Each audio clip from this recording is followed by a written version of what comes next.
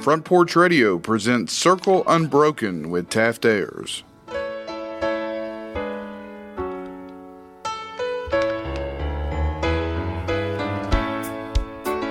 I was standing by my window on one cold and cloudy day when I saw that hearse come rolling for to carry my mother away. Will the circle be unbroken by and by? Will the circle be unbroken? Brought to you by those sweet, you know what? Sweet, delicious tunes of Johnny Cash, man. I hear Johnny Cash sing almost anything, and I think, you know what? I need to man up. His voice inspires me. He sings songs in a different way.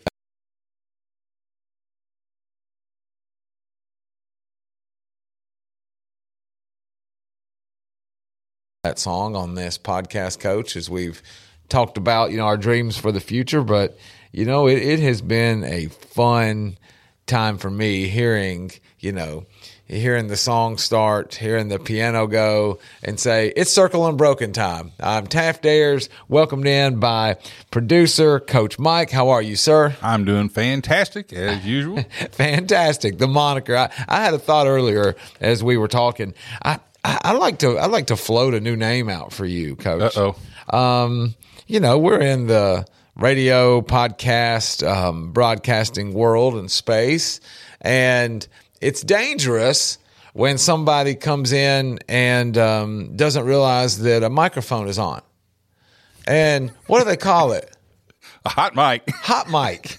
And guys, I think y'all know how to spell that. You know that's not M-I-K-E. But I don't know. Hot mic. We're joined today by Hot Mike. I think that could be fun. I want to tell your family that you're known as Hot Mike. Oh, there's some implications to that title that could be a little bit stressed. It just hit me. It hit me. And I thought, you know what? Everybody needs a fun. We all have nicknames, but fun new nicknames from time to time. Just pun intended, spice it up a little bit. So how about this? Welcome to Circle Unbroken. This is your host, Taft Ayers, joined in by Hot Mike. Yeah. Anybody sees a picture of me and they realize hot isn't quite the word you'd use for me. Hot Mike. I don't know. We'll test group that, trot it out. Maybe you should start at your church. Thank you. We've got some announcements this week up to tell you about the fill in the blank. Hot Mike. You're gonna make me walk down front, aren't you? We're gonna get this man's soul cleansed with a restoration and a little invitation song because Hot Mike's been on the streets. We are. Ooh, what a start! I can digress quickly. If we're not having fun, we're not doing it right. That's what I think. I'll revert back. That's what I think, Coach Mike. Okay. That is what I think. Now I may drop Hot Mike later on in the episode because it's too late now. It's already gone out, boy. I'm feeling it. We'll get that T-shirt too. Hot Mike, fantastic. We're gonna have it all done by the time it's all over with. I am back in the saddle. I was gone the past, handful of days. It was weird because we were gone we left at 4 a.m. on a Thursday morning and got back late on a Monday night. And so I wasn't gone a week. I was gone these weird bookends, basically an extended weekend. So everybody's like, did you enjoy your week in Washington? And I'd be like, man, I wasn't there that long. And then when I would look back, and I would go, well, Thursday, Friday, Saturday, Sunday, Monday. That's a long trip, if you look at the way it's wedged. But I was able to go to Washington, D.C., and I had plans to talk about it today because something happened to me when I made the decision. We've got 4 kids in our family, and I never know. I never know if I'm coming or going. My wife will tell me, hey, I need you to be at this, or would you like to go to that? And so when Washington came around for that trip, I knew it was an 8th grade trip. My oldest son is in 8th grade, and that's a trip that his local school has been taking forever there to D.C., and I think it's like a rite of passage. If you've behaved enough, you get to go to D.C. in between 8th and 9th grade. And you'll laugh about this, Coach. We were one of the last things we were doing is we were going by getting ready to go into the Capitol yesterday. And as we were getting ready to go into the Capitol, I couldn't stop thinking about the events that happened right there. And I had all these thoughts about how did they storm it? What does a passing of power look like? Thoughts to the left and to the right, and then all security we had to go through to get in. I was like, how would you storm this? I had like all these different thoughts. And as I was having those thoughts, and this is what I'm going to talk about today, because, man, I was in my head all week in Washington.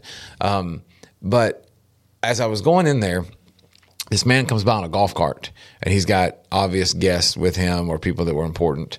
And he was coming by us pretty quickly. And as he came by, he turned the corner and came up and kind of did the honk, honk, get out of the way, knowing that we needed to move over. And again, there were 120 of us. And so we were loaded. And again, 8th grade class. And I hear him say to his guest on the back, he said it just like this: "Must be spring break, 8th graders." And he said it like, because there were 8th graders everywhere, not just from our school. And it was funny because it was the way you and I would talk about, hey, when you're going down Albert Matthews, it's deer season. Like it was just that feeling of beware of the 8th graders. Here we go again. Yeah, and we could probably do a whole series on that. 8th grade tales. And so I'm there. It's like I said, it was real popular trip. The 8th graders everywhere.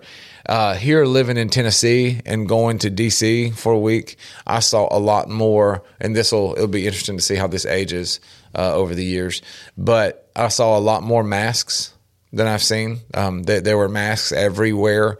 If you had a job that was public interfacing, like one to many, those people were undoubtedly masked up, from baseball game to Capitol buildings. Yeah, to me, it was an interesting dynamic. And I said back when this pandemic all started, I said, it's amazing now. Used to, you'd walk into a bank or some kind of place with a mask on, and you would get the attention of everybody. Yes. And some of the people you didn't want their attention, but right. Now you can't walk in without putting a mask on. Correct. Or at least, it used to be for a while, and I said, I'm sitting there thinking just in the back of my head, man, the crooks are going to have a field day. Correct. Everybody has masks on. Yeah. All over the joint. And then if somebody wants to call you out on it, you can say, well, I take my health seriously. Yeah. Give me all your money. They used to, of course, banks still do it. Right. You take your sunglasses off. Yep. We want to see your eyes. Well, that's about all you were going to see. Yeah. For a long time. That's the scam. Well, and that's why they're doing the eye scans now. I mean, right. Show me something. Yeah, something I can identify you with. But yeah, it's interesting that how the pandemic has changed the dynamic. Oh yeah. Of attire in a sense. Yes. And now wearing a mask anywhere is it's just like wearing a hat somewhere. Right. Wearing your shirt or a coat somewhere. Right. You can, or if you want to, and if you don't, Yeah. We kind of got to the point now where you don't have to, but it's still, it's a changed dynamic. A mask used to make you suspicious. Right. Now it doesn't. We would see all these signs that would say, it's strongly recommended. And all these things. And again, I'm not going to knock what somebody thinks that they need to do. However, in a pressure cooker like Washington, D.C., when I would see the person masked up, I would have these thoughts that would go through my head of, oh, we're not the same. Like that's what I would think. And it's not fair. Because especially in D.C., they're probably just doing their job. Here in Tennessee, if I see somebody messed up, I'll probably think immediately like, well, we're not the same. Not because I don't wear a mask and they do, but because I will have these thoughts that go through my head. But I'll have them go through my head politically before they go through my head medically, and that's not fair to the person that really needs one. Oh, used to the mask was reserved for those people who were having respiratory issues. It wasn't just a general thing. And you see somebody with a mask, you almost kind of had that sympathetic feeling because, man, they must be having a rough time. They've got a mask wherever they go. And again, the pandemic has changed that dynamic to where some people choose. I don't want to risk the exposure. Now, again, whether or not it actually protects you that well or not, if it makes you feel better, sure, go for it. Sure. Oh, and we were in the 6th largest cathedral. I just remember that yesterday. And when we were in it, one of the boys that was in our tour group, he was doing some stuff on his phone, and that wasn't against the rules because it was beautiful and you were allowed to take a picture or do whatever. But he was like tapping hard on his phone, like he was doing something. And so I looked over and I said, "Hey man," I said, "this area right here is where a lot of people are praying and doing some stuff." I said, "So we should get off our phone when we walk down this aisle because I don't know if you'll jam the line. I don't know if you'll say something out loud or what. We just need to put them up while we walk past these people." And he said something to me where he was clearly not hiding the phone from me. It wasn't like he was doing something super shady. And I said, what is that? And because I saw him typing in a lady's name. And he was typing in the lady's name from the tag of our tour guide. And she had her first and last name on. I said, "Why are you doing that?" And he said, "So I can see what she really looks like," because she had the mask on. And he was dying to know what was underneath the mask. I don't know if he was doing like a Mrs. Robinson, Stacy's mom kind of thing. But he was looking over there because he wanted to know what this lady looked like. He wanted to see behind the mask. Again, that's a dynamic I don't think we would have ever thought about. No. But this 8th grade boy, for lack of better terms, this 8th grade boy needed to know, and so he was looking up on the phone. And you know what's sad about our culture today and technology? Oh, he knew everything about her in just a few minutes. Yeah. Again, that is another topic probably. I was going to say, other than Big Brother is watching. Right. Oh, 100%. And I've got this huge intro today, conversation style here, to say I was in Washington. I noticed things, and then the whole idea of the trip for me, all of a sudden, after we got there, I work here. There's a morning show here that likes to be electric, likes to talk about left and right. I mean, just phrases it. Hey, this is this person. This is this person. There's even language that we use here for good radio about if there's two people of this Republican side or there's two people from this Democrat side, it's going to be fun, this week. It's good radio. It's, what do we say, Wacky Wednesday, all the different things that we use to drive to opposing sides. And also, we even have a promo for it that talks about this idiot on this side, just fun stuff. And I don't think that's intrinsically wrong. I'm not here on my show to talk about another show with our affiliation here and say it's bad. There is an intro that says both sides have been given the rules, blah, blah, blah, yeah. And like, let's get it on, or let's get ready to rumble, or whatever it is. And it's an understanding. Yes. You step into that arena, and they do it willingly. Mm-hmm. Of course. Nobody's coerced into that. You go in knowing. Mm-hmm. It's kind of like, you're walking down the street. You don't expect somebody to come up and just punch you in the face. Right. But you put on gloves and you step inside a boxing ring, mm-hmm. It's the norm that you're going to get hit in the face somewhere. Yes. And so you know that going in. And with media, you can choose to be around it. You can choose to, in our sense here, you can choose to tune in, on television, or streaming or anything broadcasting. You can choose to view it, to play it. You can choose not to, but I think everybody would agree, no matter if you're choosing to, or if you're in a conversation, it can take your adrenaline up and it can drive your adrenaline up. Sometimes you can get involved even if you don't want to. I know when you're producing that show, there can be times when you're like, I gotta say something, or I'm not saying anything today. I ain't staying out of this one. Yeah. Different feelings, and it'll like anything politically in life can drive your adrenaline. I mean, you're just up, and then there can be this crash where I know with the last election, my wife was all into it. Had to know X, Y, and Z, was just very interested and prayerful. And then there was this crash.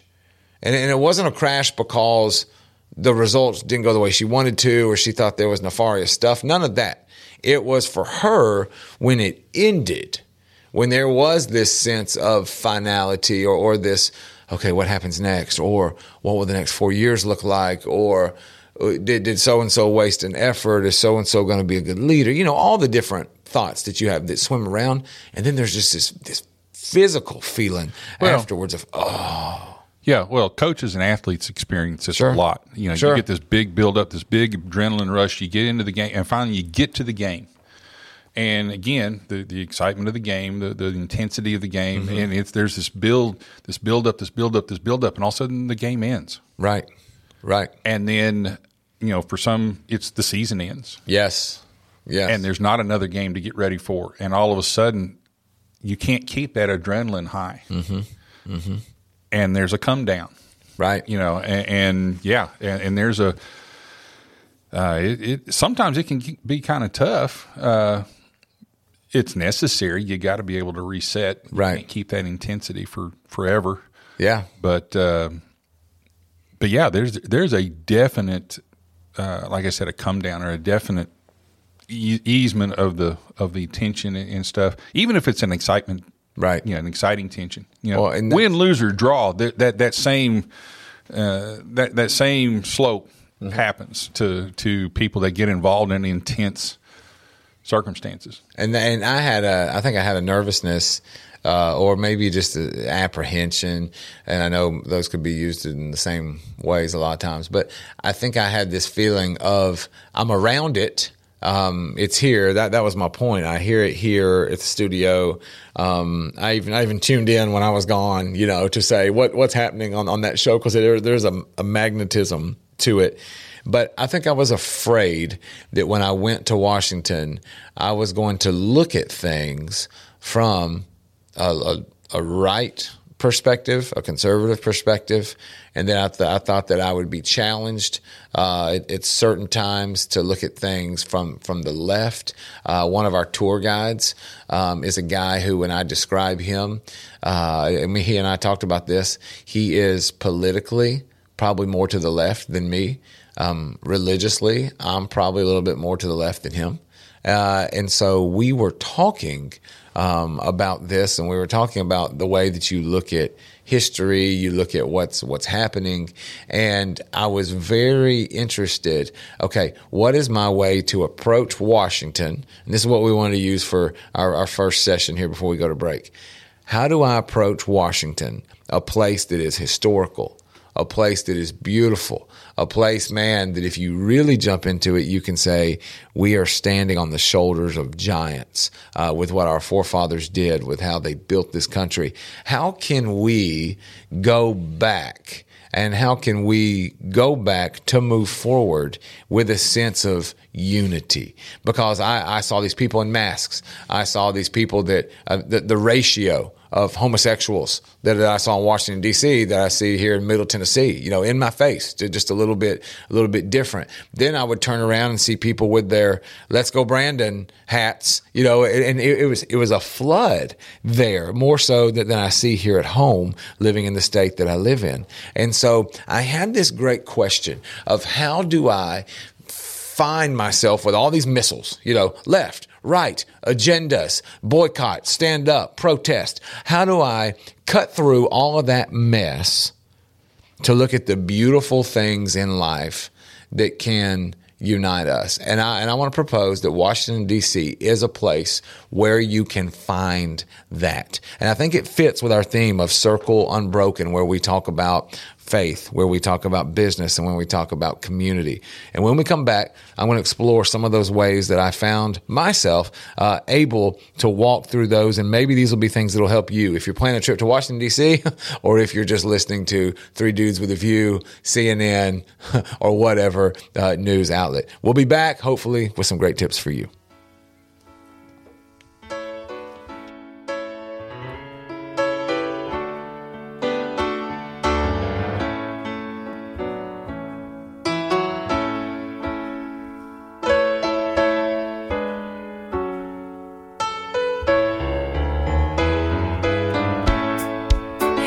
I'm Robert Rogers at Parks Motor Sales Buick GMC. Parks Motor Sales was founded by my granddad, Bobby Parks, and my great-granddad, Julian Mays, in 1958. We've been family-owned the whole time, and being family-owned, locally owned, means you get to get your next vehicle or your existing vehicle serviced by the same people who stand in the grocery line with you, drop their kids off at the same school you do, and smile and are happy to see you when they do. So come see us at Parks Motor Sales in Columbia, Tennessee on 919 Nashville Highway or parksmotorsales.com. American Standard Heating and Air Conditioning is built to a higher standard, so you can focus on the problems in your life that actually matter, like the stair that only creaks when everyone else in the house is asleep. American Standard Heating and Air Conditioning, built to a higher standard. Call Davis Heating and Cooling at 931-388-2090 for all your home comfort needs. Davis Heating and Cooling is your local American Standard dealer and proudly serves the Murray County area. Find Davis Heating and Cooling online and on Facebook or call today, 388-2090. Hi, I'm Steve, the Garbage Man. Are you new to Murray County? We want to welcome you and your family. We are a local residential garbage service, and we want to be your garbage man. We've been around for over 30 years, so we have a reputation. Check us out at garbagemaninc.com or call Mike at 931-540-0919. You could also ask your neighbor. 931-540-0919. Are you thinking about a new fence? Maybe you need a pole barn. Then you should give Sands Fence Company a call. That's 931-309-1644. Will Sands has built his business based on the principles of honesty, quality, and integrity. Sands Fence Company has been in business for over 20 years, providing the community with farm, residential, and commercial fencing, as well as pole barns and buildings. Call today for a free estimate. Sands Fence Company, 931-309-1644. 931-309-1644. Hi, this is Terry Tillis from Tillis Jewelry. Here is what some of our customers are saying about us. Great people, the place to shop for fair prices and great craftsmanship, beautiful vintage and custom jewelry. Thank you, Beth. That is our goal. Stop by and see for yourself. Make sure to follow us on Facebook and Instagram. Tillis Jewelry, downtown Columbia, owned and operated by Rick, custom designer, and Terry, registered gemologist, assuring you the best jewelry value and expert services.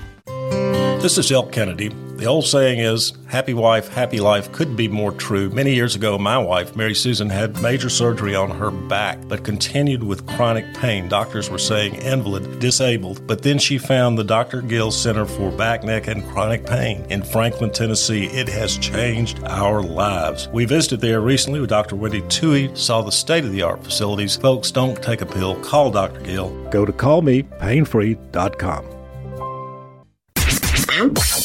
This is Jim Ross, and you are listening to Front Porch Radio, WKOM 101.7, located in Columbia, Tennessee.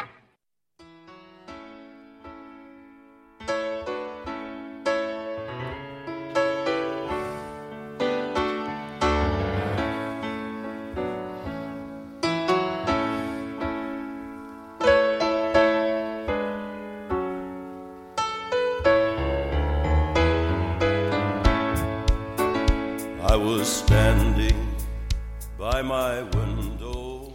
We are back. This is Circle Unbroken with your host, Taft Ayers, and we are joined by Hot Mike. Welcome back, brother. We're testing it, folks. Yeah, you're going to get me in trouble with that. You realize that.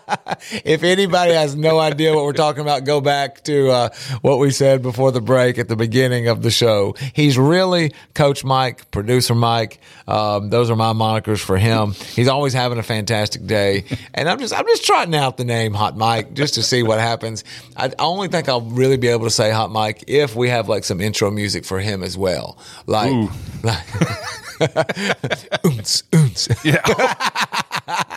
Here in the front studio. Probably closer than another one bites the dust. Doom, doom, doom. Oh boy, we're rolling. And I have to be funny. I have to have levity with everything that I am talking about today. I am fresh back. Rolled in late last night from Washington, D.C., where I was with an 8th grade trip, and we did all the things you could imagine doing with a group of 8th graders. But the reason that I'm talking about it on the show today is not just a recap of Taft's field trip, but this show is built on the concept of circle unbroken, meaning faith, business, community. When all of those things are given the proper amount of attention, the proper amount of respect, they can work together to make you feel like your circle of life is complete, is whole, like you are doing things multi-directionally for progress that you should do. And those 3 things are 3 things that were on display when I was in Washington. I saw them in many different ways. I saw them in many different formats when it comes to faith and how the country was built, when it comes to business and the Department of Commerce and just the decisions that are made and how they influence lawmakers. I mean, there were so many things that were happening.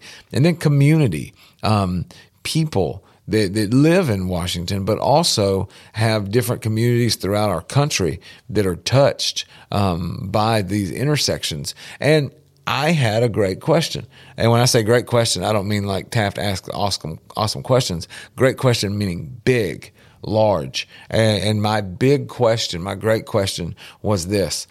In a world full of bullets, in a world full of opinions, in a world where we feel under attack so many times with thoughts to the left and ideas from the right and who can I get along with, I wondered to myself, how am I going to make this trip and finish this trip as a, for lack of better terms, I am a conservative white male from Middle Tennessee. And here I am in Washington in a climate that is different, in a climate that is progressive, that is new, where things don't make a lot of sense to me. How can we find unity in this time? And it manifested. It took root. It grew. Whatever phrase you want to use for me on this trip. I had this. Exploration. I had this idea, this enlightenment, I guess you can say, as I was there. Because here's what I started to see.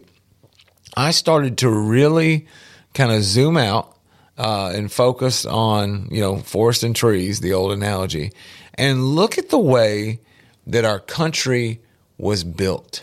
I started to look at what our country is built on.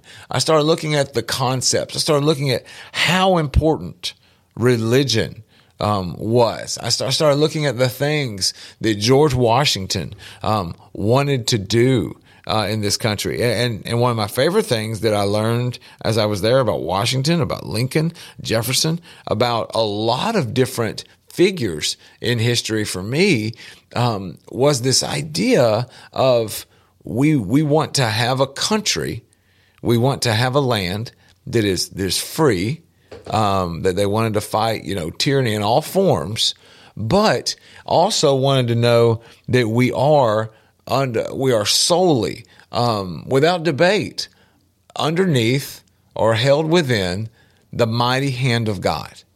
And that's something for me that was really neat to see these lawmakers and to see these people that built the country talk about it. And I think that's the foundation. I think the first thing, when it comes to unity, is I think we have to go all the way back to maybe an Allstate commercial. Maybe, as we've said before on this podcast and this show, he's got the whole world in his hands. There was a feeling that came from our founding fathers. There was this idea that was just so tangible that we're going to take care of this country. We are going to leave oppression. We are going to leave iron rule from human form, because we believe that there is a master that is bigger than us, and you could see that. I could see that everywhere I looked. I saw the hand of God all over Washington when I started looking at history and things that were said and done, from the war memorials to the museums that I went to, also to the monuments. When I would look at the things that were written in these monuments, and I saw these hundreds of people at a time taking pictures and putting it on Instagram, and they would take these pictures of these phrases that were written on these walls and these columns, and I kept thinking, do they know what it is that they're taking a picture of right now? Do they know what that says? I mean, some of the things that they're putting up there are quotes from human beings, but they're quotes that are like laced and interwoven in Scripture. I mean, it was strong, Coach. It rocked me a little, that reminder. Yeah, there's a lot more that connects our government to the Bible than doesn't. And yes, we've been a country that's built a lot of our traditions and a lot of our laws, on separation of church and state, and stuff. But it wasn't. I don't think our founding fathers ever really intended us to separate ourselves from God as much as separate the control of the government over the religious observances. Right. And but there was a lot of reference back to the guidance of God in just about everything that happened. What's one of the closing statements of most oaths anymore. They may have gone away from this. I haven't really paid attention to oaths, but one of the the closing statements of many oaths was "So help me God." A call to God to help me live up to this oath that I'm giving, that I'm saying. And so, I think there is a lot of connection there that, quite frankly, a lot of people would like to deny is there. Right. But you can't just deny it. I mean, it's there. It's etched in stone, actually. Right. Yes. So, I've been there. Again, I've gone on family trips and stuff, and I've seen the same things that you were talking about. And I agree with you. There's an overlying. I can't always say I think he's improved. I don't think God's always approving of what he's seeing, but he's still there. He's still watching over, and there's an influence there. That I like that word, influence, because when I have a strong influence, like if we here at our radio station, if somebody played a song and they said, this is from an era when music was influenced by, that no one would have any problem if we were doing a Americana show, or if we were talking about country music or hip hop or any genre of music where somebody mentioned an influence. No one would have a problem with somebody on the other mic saying this. Yeah, and the foundation is like those two words would go together. Well, when we start talking about our country and we start talking about the faith fabric and the faith element, and somebody would say there's no denying the influence, what would happen in the current culture today, and this is not my intent to turn this into a political show, I'm stating facts at this point. There would be people that would be upset if I referred to God or religious tenets and referred to them as the foundation, of our country now, because people would say, hold on. The people to the left or people with another mindset would say, we need to look at that and see this. Well, here's the issue I have. If everyone of all different parties and ideologies came over to my house, and I said, come on in, you know what? You may have to hold your drink and your plate because the table slants a little because the floor is all wonky and it's all messed up. And you know what? Be real careful when you walk into the house. Don't bump the walls too hard. And hey, with the door, we'll take care of opening and closing the door. Look, we've just got some structural problems here. Like there's some things that we don't know about here. And if somebody said, well, it might be your foundation. It may be something that's going on down here. And I would say, I don't want to talk about that. I don't want to look at that. I just want to fix the wall. I just want to fix this. You cannot deny the foundation, the influence that it has on everything that's being built. And so when we look at our country, I think the best way for me to try to find unity and to try to find a way for people to get together is to say this, hey, let's not lie. Let's not rewrite it. Let's not deny the way that this country was founded and what it was founded upon. And let's not deny how it worked. I mean, how it did lead. We don't want people to be oppressed. We don't want to legislate morality. We don't want to go in today and say, you know what, religion can or can't do this. We want everybody to have that freedom, but also we want to realize that it was done under God. It was done under God by the people that founded this country. And I think sometimes we run from that. I think we run from that, and I think it's a time for us to stop and to look and say this, hey, let's call it what it is. Let's talk about how this was built, and let's talk about how we have benefited from it for all of these years, generationally speaking. I think that's an important thing for us to do. Yeah, there's one of the things that in teaching, I was a high school English teacher, and we look at the literature. American literature was especially early part of the country was highly political. And sure. One of the things that was celebrated, though, was our unity. I start to say in spite of our diversity, but it's also promoted our unity because of our diversity. Right. There's a poem, and if we have time in the third segment, sure. I might read it. Yeah. If it's all right, that was written back about the late 1860s, maybe 1870, okay, by Walt Whitman. That he celebrates the diversity of the American society, and yet closes the poem off with the fact that we're all together. Right. We are separate. We are different. But then in the end, we're all together. And the unifying factor, for a lot of us is our faith. Not necessarily for everybody. Honestly, Whitman was not known to be a very religious person. Right. But he did understand there is this unifying factor that makes this country something special, especially as different as everybody is. And again, we're a little close to the break time sure. here, but I would like to read that poem and kind of let everybody hear. And this was back in the 1800s, right, that he writes this, right, recognizing even then, and he wrote on either side of the Civil War, right. Again, yes, one of the yes. most divisive periods of our history. How close did our country come to just splitting at the seams, literally splitting at the seams. Right. And, finally found that, yes, it's a rough and tumble unity, but it's, we did finally come back together, and we have become the national, the world power that we are because of that. And we got to recognize that.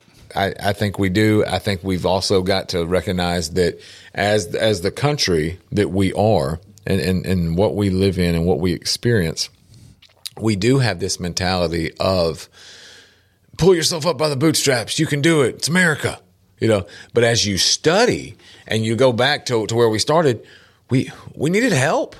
I mean, you needed help to do this, and there's a humility in that. There's a humility in that with getting help from other people, and there's also humility when it comes to getting that from a higher power and saying, I need this. This is a supplement that I need. It's foundational. Well, it makes me strong. And in the very fact that we are so different makes us interdependent. Sure. I was a teacher and coach by profession. I wasn't a farmer. Right. Could I go out and grow my own food? Yeah, I wasn't going to be very good at it. Right.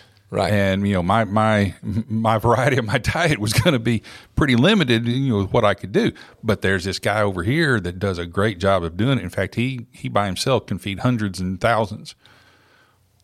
He couldn't probably struggle to teach his kids to read. Right. Yes. I could do that. Okay, so we trade deals. Mm-hmm. He pays me to teach his kids, and I pay him to feed me. Mm-hmm. Mm-hmm. Okay, we have a unity of purpose. We take care of each other, even though we're completely different. Right. In how we do it. What is it? Out of many, one.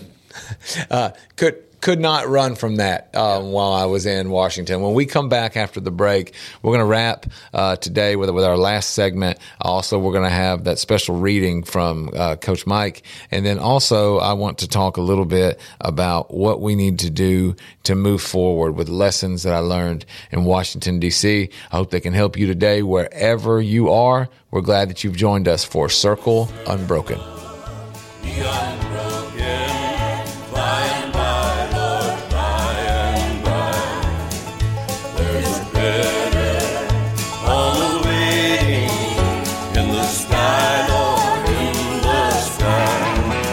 Columbia Chrysler Dodge Jeep Ram Fiat, you can always count on us for a great selection of late model, low mileage, one owner vehicles. All have been thoroughly inspected and are ready to go. You can even save time and buy online with our online shopping tool. Looking to sell your vehicle? Great news! We're paying top dollar for your trade. All makes, all models, and in any condition. Trade in and trade up today. At Columbia Chrysler Dodge Jeep Ram Fiat, you can count on us.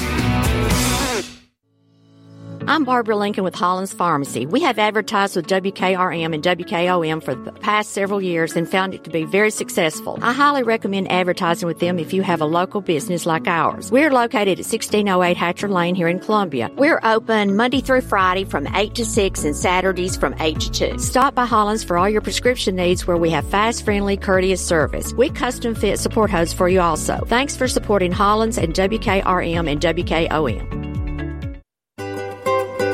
For 40 years, the Jeweler's Bench has worked hard for their customers and provided the highest quality jewelry at the best price. They keep going back. Recent renovations have allowed them to expand their inventory. More high-quality jewelry, custom vintage and estate pieces, and professional jewelry and watch repairs. They also buy gold. The Jeweler's Bench. Still here, still great service. 808 Trotwood Avenue, Columbia.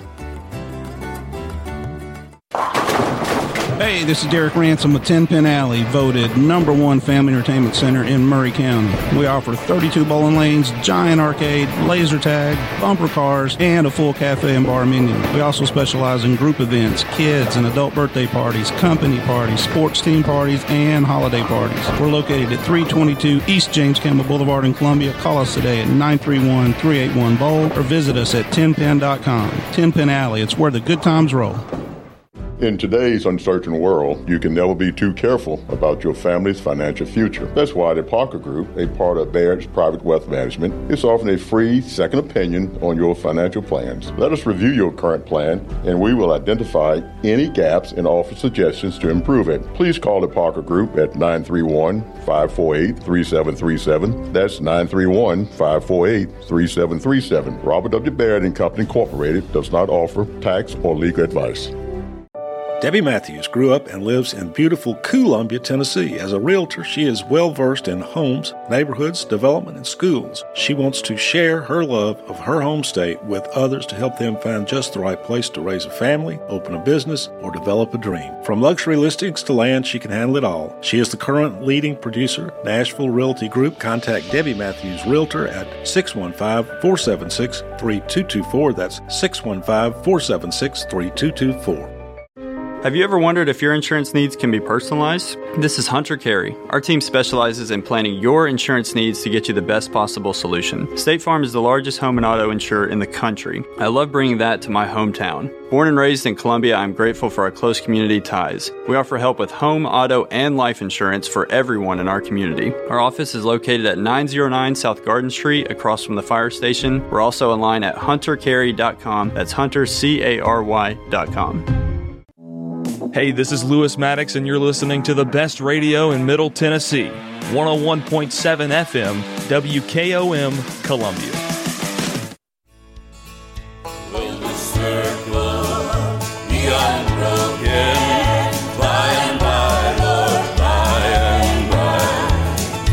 There's a better home awaiting in the sky, Lord, in the sky. Welcome back to our final session today of Circle Unbroken. I am your host, Taft Ayers, joined in by Coach Mike. Welcome back, sir. Glad to be here. Jumping on the hot mic, if you will. We are going to finish today. If you're just now catching up with us, we have been talking about the thoughts about unity, the thoughts about our country and who we are. And this all comes for me after a trip that I got in late last night from Washington, D.C., and it just challenged a lot of my thinking on unity. And I've got a little bit more to share with you today. But before we do that, as Coach and I were talking, he pulled up a poem that we're going to share with you. And I'd just like to ask you for a second, if you're driving right now, don't close your eyes. But if you are in a spot right now where you can do something to try to really focus on the words of this poem, Coach will give you a little bit of context about it. But then we just want to have this reading for you because it's so appropriate with what we're talking about today. No further ado, Coach Mike. Yeah, this is a poem written by Walt Whitman. Somewhere near the Civil, I can't remember whether it was before or after the Civil War, but again, one of the more divisive times of our history. And he wrote this about the whole concept is we are united by our diversity. Okay. I hear America singing, the varied carols I hear, those of mechanics, each one singing his as it should be, blithe and strong. The carpenter singing as he measures his plank or beam, the mason singing his as he makes ready for work or leaves off work, the boatman singing what belongs to him in his boat, the deckhand singing on the steamboat deck, the shoemaker singing as he sits on his bench, the hatter singing as he stands, the woodcutter's song, the plowboy's on his way in the morning, or at noon intermission, or at sundown, the delicious singing of the mother, or of the young wife at work, or of the girl sewing or washing, each singing what belongs to him or her and to none else. The day what belongs to the day. At night, the party of young fellows, robust, friendly, singing with open mouths their strong, melodious songs. Everybody is different. Everybody has their own little niche that they live in during the day, and everybody's so independent on each other interdependent on each other. But at night, when the day ends, they all come together and they sing in harmony their melodious songs. You could picture, as you were reading that, I closed my eyes here in studio, you could picture the different scenes. You could picture the people doing that, singing different parts in their life, in their rhythm, but then it being, as Coach said and as we read, melodious, Yeah. And at the end of the day, because we all have those different parts, right, it works. Right. Yeah. Which is reflective of a biblical concept in which, is written in the scriptures that we all have different roles. We all have different parts of our body. Sure. And I think Whitman's saying the same thing, except instead of using fingers and toes and knees and ears and stuff like that, he uses the different occupations of the area around him. Yes. To illustrate the very same thing. The carpenter doesn't do much if he doesn't have a farmer to raise the wood or to raise the trees. The wife doesn't have much to sew if the farmer doesn't get the cotton put together or raise the cotton, and neither one of them have anything if the mill worker doesn't turn it into cloth. Right. Yeah. So, those, we're very, very different, but the very fact that we are so different makes us so interdependent on each other. Yeah. And then at the end of the day, that's the thing I like. The end of the day, the party, they celebrate. Yes. And they sing one song. Right. They all sung their own songs during the day, but at the end of the day, they all sing that one song together. I think to use the word interwoven, throughout that, pun totally intended. I mean, it's that is, man, that especially here. Now, here's what's funny, folks in Radio Land. In our show notes, we did not have Reed Whitman poem. Okay, we did not have that. But you know, one thing that hit me, Coach read it, and this is just a fun fact. At the beginning of the show, I described the sweet tunes of Johnny Cash as delicious, and I was being kind of silly. Then you read that poem, and when it talks about her, the mother's, yes, the delicious, singing of the mother or of the young wife. What in the world? I mean, that struck me, just the strong words there, and I'm not putting myself on Whitman level, but just neat to see that descriptor, to think about somebody's work, to think about what they do, and to think about if we describe some things in life as having a bad taste in your mouth, we describe some things in life as being, I was sick in my stomach. Why not use, the opposite side of that to describe, what, this is a delicious sound. Mm-hmm. I mean, I don't know, man. I'm in a good spot. Last week I did a show where I was like next level fired up when we were talking. I was talking about being a dog, and I was in a good spot, like a hyper spot. Today I'm in a really neat spot because I'm full of belief. I'm full of hope that we can have this. And I'm not an ostrich head in the sand thinking there's not problems. But I'm inspired. If you look at our history, our nation's history, we have faced so many different crises. Yes. And if you read it carefully, how close were we to, over and over and over again. Right. Were to disaster. Right. We were, again, the American Civil War, we just about tore this country apart at the seams. We've had several other, threats. The War of 1812, Britain decides, hey, they want us back. Right. And whether we want to go back or not, they come in and literally got into the capital. By all definitions of war, they should have won that battle. Yeah. They burned our capital. Right. Right. But we survived it, and we've come through it, and a lot of it is because we've sooner or later, we kind of look at each other, and it's kind of like, I need you and you need me, and both of us have to go meet this challenge. And we'll pull together. Sometimes it takes a black eye. Mm-hmm. Sometimes it takes a Pearl Harbor or a 9/11 to get our attention to do that. But eventually we see it and we come together, and we have done it over and over and over again. And I can't help but have that optimism. Yeah, are we facing a crisis? Probably so. Yeah, but we always have. We've been facing a crisis ever since we've been a nation. Of course. And we have found a way. So, our history is in our favor. Our structure of our society and our government is in our favor. Is it perfect? Absolutely not. Is there corruption? Yes. Right. We're humans. And it may be time to. But the fact that we live where we live, we're controlled by who we are controlled with over, and again, depending on where your faith is. Right. Has made us the most successful country in the world and in history. And I think we're going to keep doing that if we will keep this in the back of our heads. Sure. We are united by our diversity. And we must depend on that and rely on that. And and you've got to look at things like the Whitman poem of maybe it's time to look at the people that are singing the different songs and what is the common thread. Yeah. You can go back and change that, from mechanics and farmers and masons and stuff to auto mechanics to factory line workers to businessmen to you can plug in any profession. Right. And it doesn't have to be a left or a right thing either. You know, when I see a good commercial that talks about unity, I shouldn't roll my eyes and think, oh, this is just a liberal commercial. I should think this is somebody gives a rip, that cares. One of our tour guides told us, he said, it was a really sad day when they stormed the Capitol.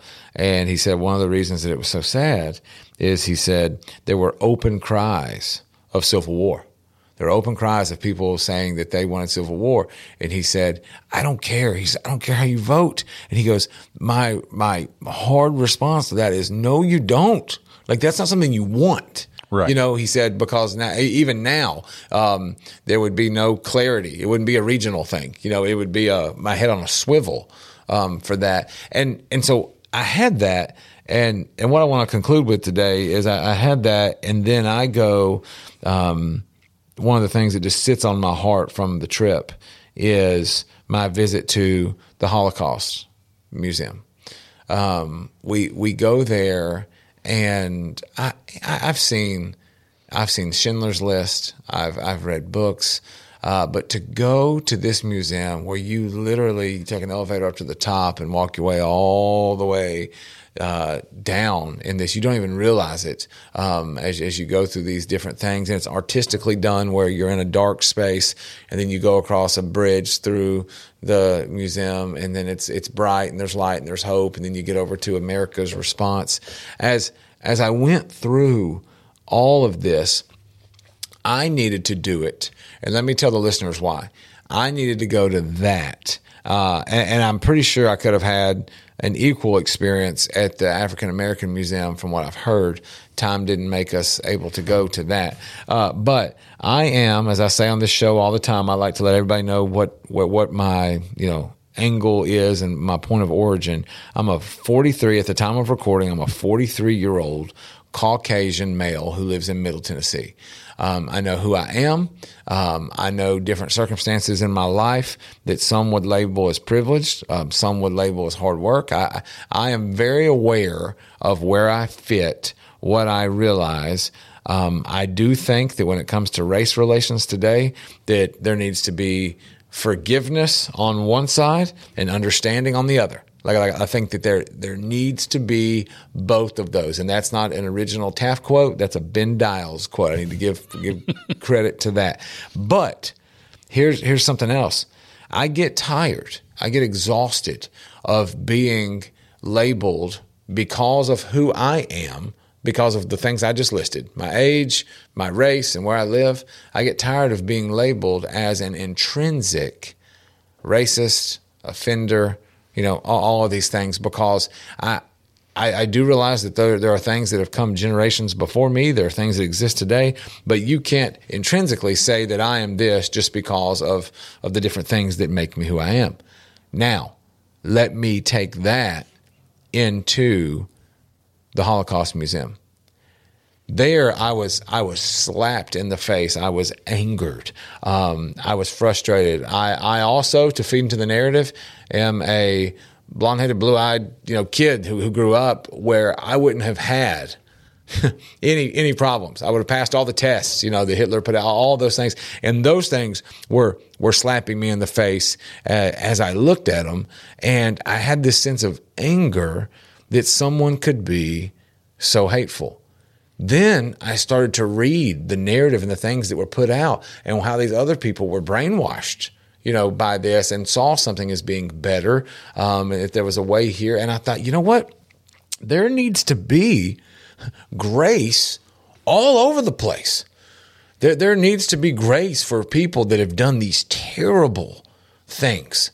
There needs to be grace for people who generationally have had family members who have gone through things and think you're never going to get it. You hate me. You judge me. You make jokes about me. And I just, it hit me that even all the way back to George Washington and the people that started the country, all the way to all the different historical figures I saw, we need to realize that we got to be careful with being in the business of hero makers. These men were not perfect. They did think that there was a higher power, that they were not perfect. But then jumping in history all the way up into the reign from 1933 to 45 with Hitler, you look at this and you say, there are people here with, this is going to be the understatement of the year, misplaced passion. It's just a misplaced passion that was dangerous and it's horrible. And that's what we're seeing today. We have passions that are misplaced. Right now, you're hearing this and we are wrapping up Circle Unbroken today, but you are hearing this and you've got something that's a trigger for you. You've got something that fires you up politically and you get passionate about it and you get hot about it and you will argue about it. I need you to evaluate today. Are you hurting people with your arguments? As Coach mentioned earlier, people step into the ring and they put the gloves on and they know it. But are you wasting your time in the fights and the arguments that you have? Or are you doing things to promote unity underneath a mighty hand of God? I believe that if we can look and we can push for unity, we will ensure that the circle is unbroken in our lives.